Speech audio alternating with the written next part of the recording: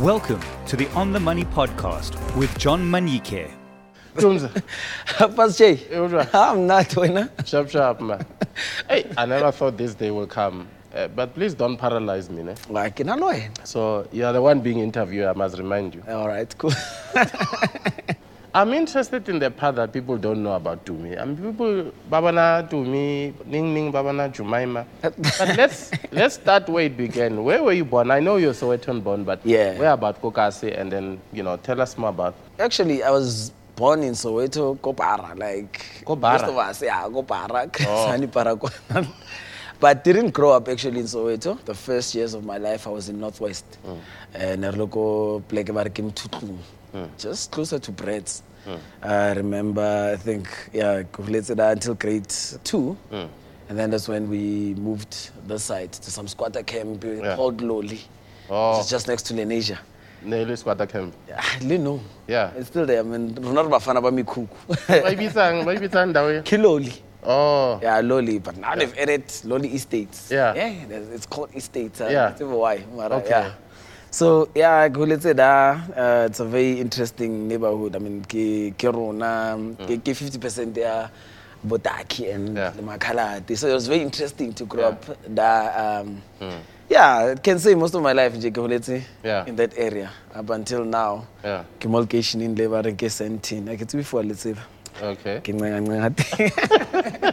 I grew up in a very strict Christian family. Okay. Pastor's kid. Yeah.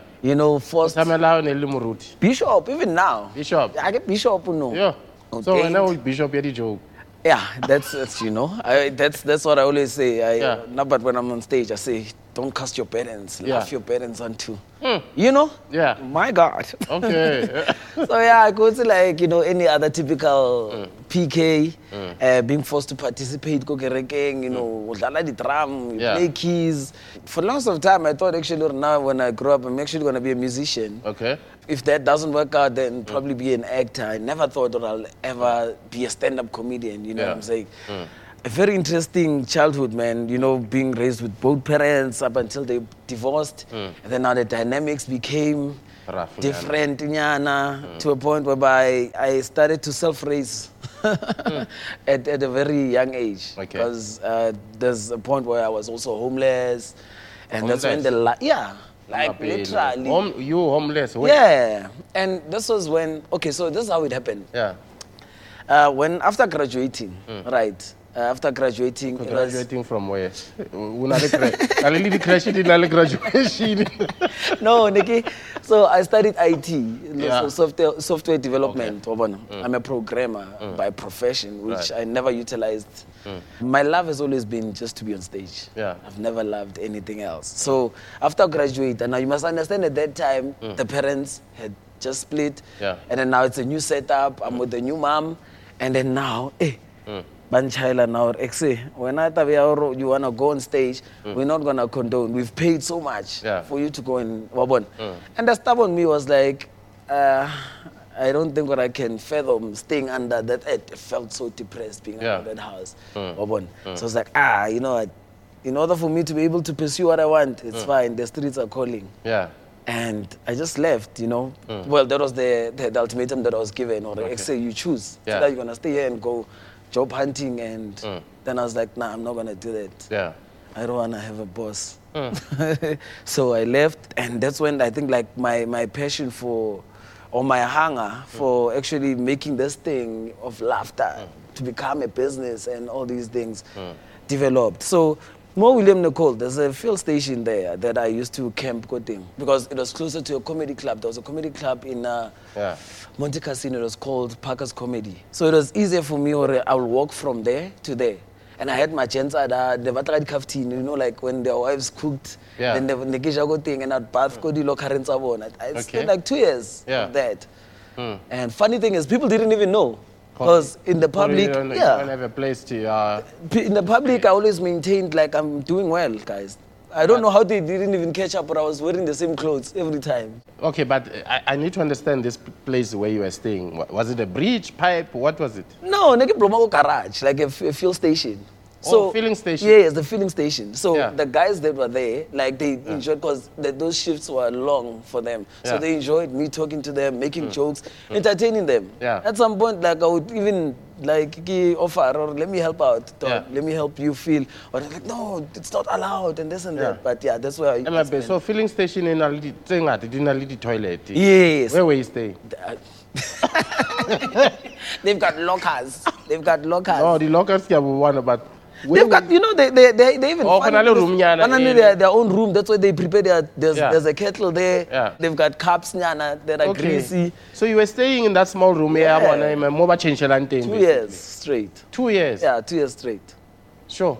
And so, but the owner didn't pick up rhyme and no, the thing is, I get these guys back in night shifts. Yeah. Right? So during the day, I'm not there. I only come later. Yeah. I even knew their schedule. So and the owner, General Iobs? Never. Yeah. Never there. So you stayed Coke filling station 2 years? 2 years of my life. Wow. And I'm trying out this comedy thing that doesn't even look promising. Yeah. At that time, you are literally gigging for nothing because you know what promoters will always say. We're giving you exposure. Yeah. We want you to develop, certain stage confidence and all these things that they were talking. Yeah. But one thing that I knew that like I had vowed to myself because I voluntarily decided to be homeless because I was like I really wanted to do this thing. Yeah. So I told myself, you know what? By the time I go back and reunite with my family, I want to go back having something. Yeah. You know what I'm saying? It's okay, now this is why I left. So family hasn't or tried to reach out how? Awkward enough. The only person was my mom. Because I had an option, because my mom was very supportive. But now the problem is my mom has to take care of my other siblings. Yeah. You understand? That are unemployed. And I always thought, I don't want to go and be a parent to my mom who's unemployed. Yeah. So I don't want to go there. Yeah. Every time we speak over the phone, Tumi, are you okay? I'm like, I'm good. Things are good. You know what I'm saying? She didn't know. But isn't how people are handling things these days, especially, people are famous. I know at the time it was just in the beginning of their career. But isn't that maybe the kind of thing that we see in our society where people are putting up this face as if they are making it, they're successful enough, but in fact, I always say it's a very tricky and very dangerous thing to ever do to yourself. When it comes to business-wise, I mean, your presentation or whatever makes sense. I can't say to you, hey, if you say you want me for a gig, and then I'm like, I'm charging 120,000 to come and MC your event, and then whereas I rock up in an Uber or a Tez, so there's always that image that you need to put up first in order for it to make sense. Credibility, or you know what I'm saying? Yeah. So that's what we have normalized, Rona, and to a point where now we start living that. You know what I'm saying? You even forget, but that is just, I mean, if we're only a petrol attendant, you're not a petrol attendant when you get home. Yeah. Another pressure is that, or even, especially now that you're in the public, you have to maintain that standard and you forget, but this is not really you. It's what you need to put out there in order for you to pay bills. You never thought one day you would end up being a stand-up comedian. But growing up, you did not have this thing all the time. I was suspended and expelled for Hukwaramut. What? The first time, and then they asked me to bring my parents. Yeah. I got to a local tavern, got someone that was drunk, and I said, hey, my guy, please kick in, play my father. Yeah. Please, they want to see my father. Then I took that guy, Gamgatu Ranta, Ravaya Goskela, Avashasha. No, that's my son. What? And at that time, the funny thing is, I told him straight, my name is Tumelo. Yeah. He said, yeah, Tepo, my son. No, he's never. This is. He's calling me Tepo. This guy, I'm like. This guy. So what did the school say there? No, okay, they bought the story. They're like, okay, cool. They gave me a last warning, and then after then, and I wasn't even aware. Like for me, because I grew up like being this skinny guy that was easy to bully, you know what I'm saying? Yeah. My only defense mechanism was to retaliate verbally, you know what I'm saying? Yeah. You always have like your victims, people that you know, those are your victims. Hey, this girl now is not coming to school now. It's been 3 weeks.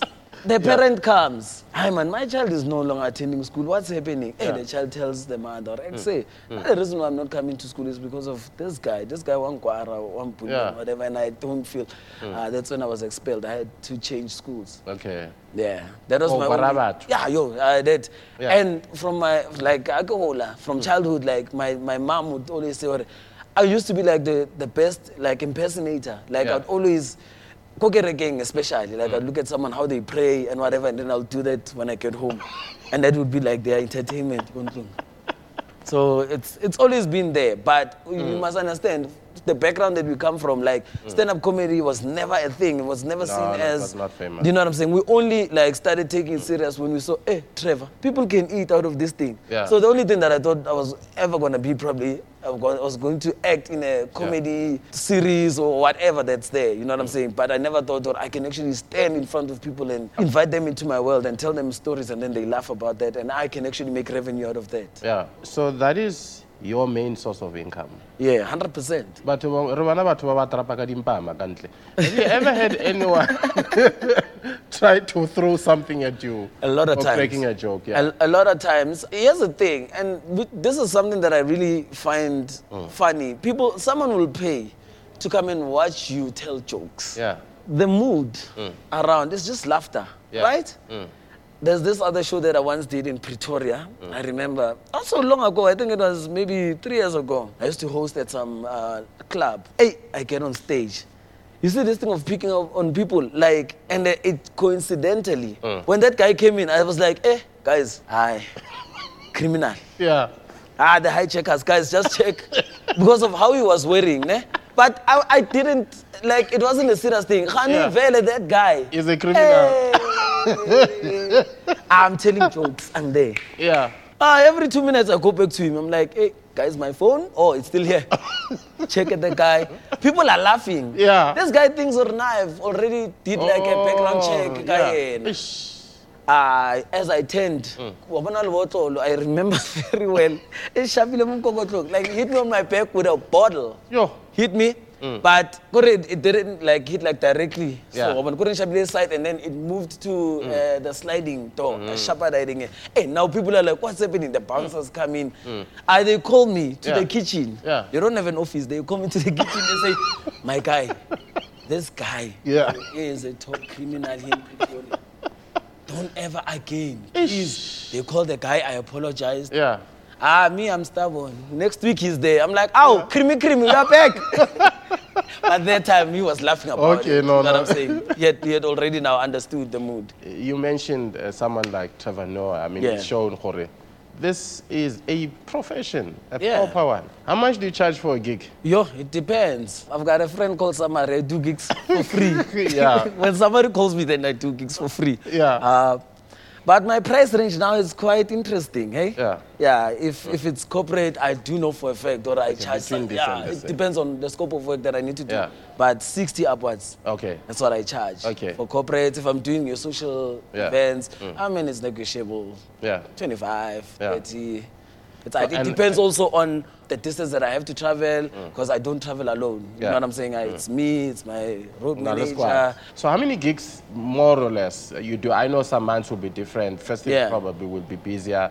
But in a normal month, I mean, apart from both. Here's an interesting thing about me, right? I make sure at least in a week, I gig maybe 4 times. If I'm not booked, I create my own gigs, because I've got my own club. By the way, I own a club.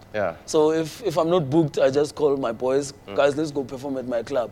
I'll pay you. I know it's not an easy one to say, but it sounds like 200K is easy to do for a stand-up comedian who's consistent. It is, actually. I'm not trying to invite people. No, you can tell them my worth. Guys, please, whoever is watching, if you want to book me 200,000, let's make it. So how does the investment thing work in your life? Here's one thing about me. I've always told myself, I don't know how long am I going to be relevant. It's by God's grace that I've managed. I think now it's close to 10 years that I've still been consistent and killing stages, getting booked. But one thing that I knew is that whatever that I get now, I need to make sure that I plant it somewhere.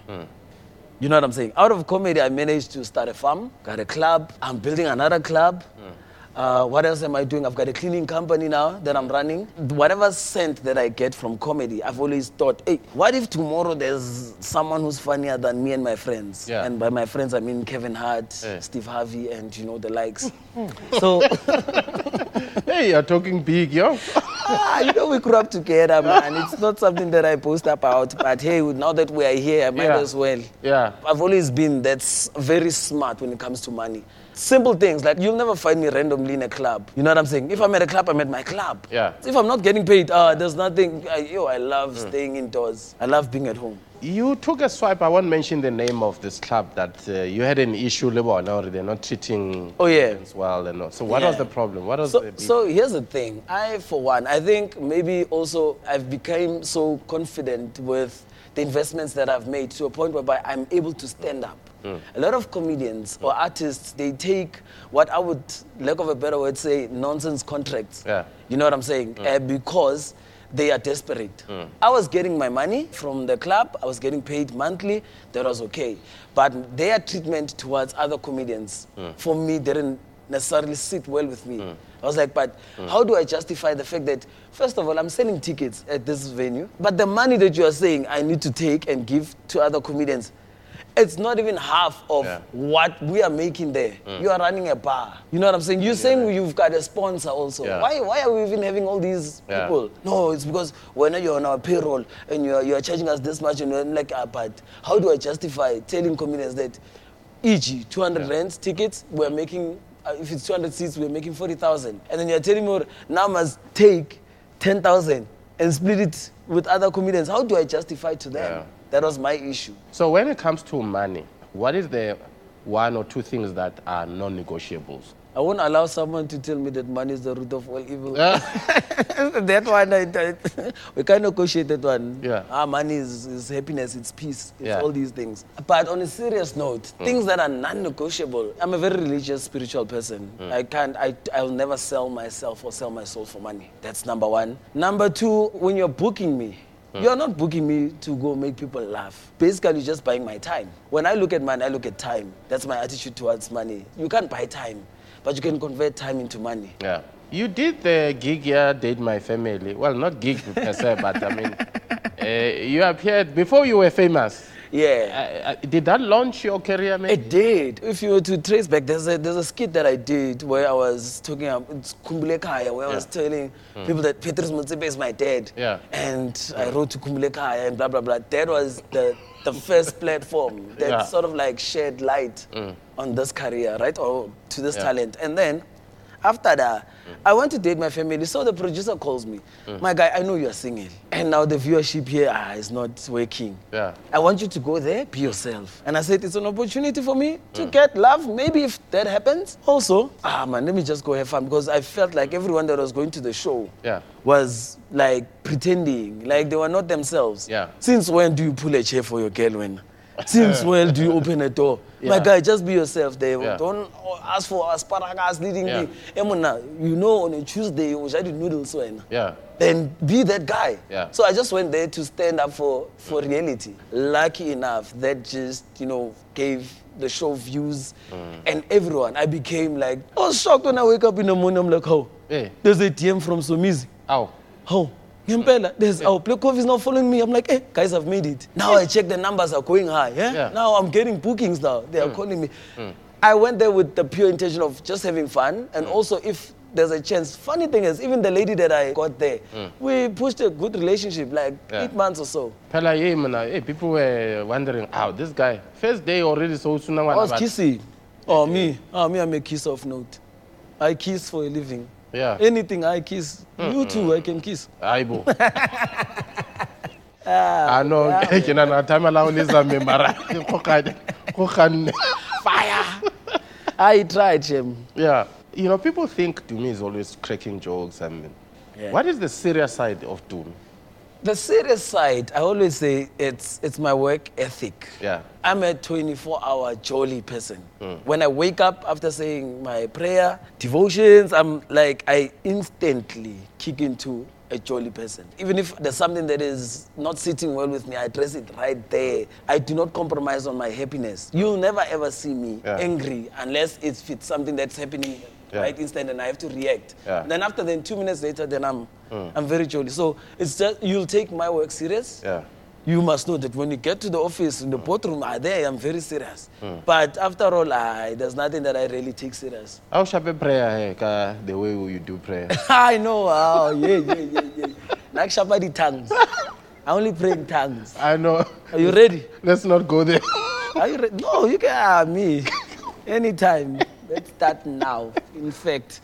Okay. How do you tongues how do you Mina, Kulukulu, Tandaza ngacala ngimgaga, ngabangaga, manje sengingaga. Blomene ziphalapharanda rababa, phakathi kwekharakharanda rabesho. You can take me out of the church, but you can't take the church out of me.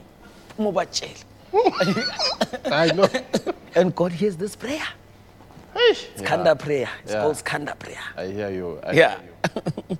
What would you say to other comedians in jail who seem to be focusing on just comedy but not thinking of having multiple streams of income? We come from, a very interesting 2 years where COVID was, the in thing, If you didn't learn from that experience, then you are very stubborn. You don't even deserve to be an artist. You know what I'm saying? I don't even think it should even be directed to just comedians. Everyone. If you've got your eggs in one basket, you are planning your failure. Because I remember when COVID happened, a lot of comedians had to go back. Yeah. They lost their houses. I had to downgrade. I sold my cars. I collect cars. I remember at some point that there was a point where I had like 7 cars. And COVID happened, now I'm left with 4. There's still a lot of cars. Yeah, not for me, for you. now I love cars. That is for showing your clients and stuff. Not really. I love cars, and I love building cars. Yeah. I've got a huge passion of building cars, especially body spin cars and all these things. So I'll buy a body and start building a car from scratch. That's me. When COVID happened, I started seeing I am not sure how long this nightmare is going to last when you're no longer getting those bookings. And not because you're no longer funny or this, but maybe there's something better. There's someone better that is craving the world's attention. And we'll see you when. Funny you should say that. I was talking to one influencer, Mitsa Bosso, Bekele Baker. Oh, yeah. I know him from the Val. Yes, and I was saying to him, look, he knows people who were once famous, had money, but today they are nowhere to be found. Yeah. What were the crowdfunding, Yeah. And I said to him, look, unless you change the way you're doing things one day, Must change what? His walk. Must Change. Must start moonwalking at least. I'm inspired by how you're approaching life and basically the issue of investing and, having a farm, different things that you do, to make money. Yeah. Because you can't just rely on to A1, like you said. Funny thing is, you didn't even ask me, how does my dad feel about me having a club? Let's talk about that either, because I'm just wondering, I guess maybe at some stage your father had to make peace with the fact you know. Yeah, a pastor doesn't give birth to a pastor. Yeah. So how does that relationship work now with your dad? I think my dad has a very cool approach towards Christianity or religion overall. My dad is one person that says, you know what, I've taught you the way. I've taught you the word. You know where to run to in times of distress. When you are, you know what I'm saying?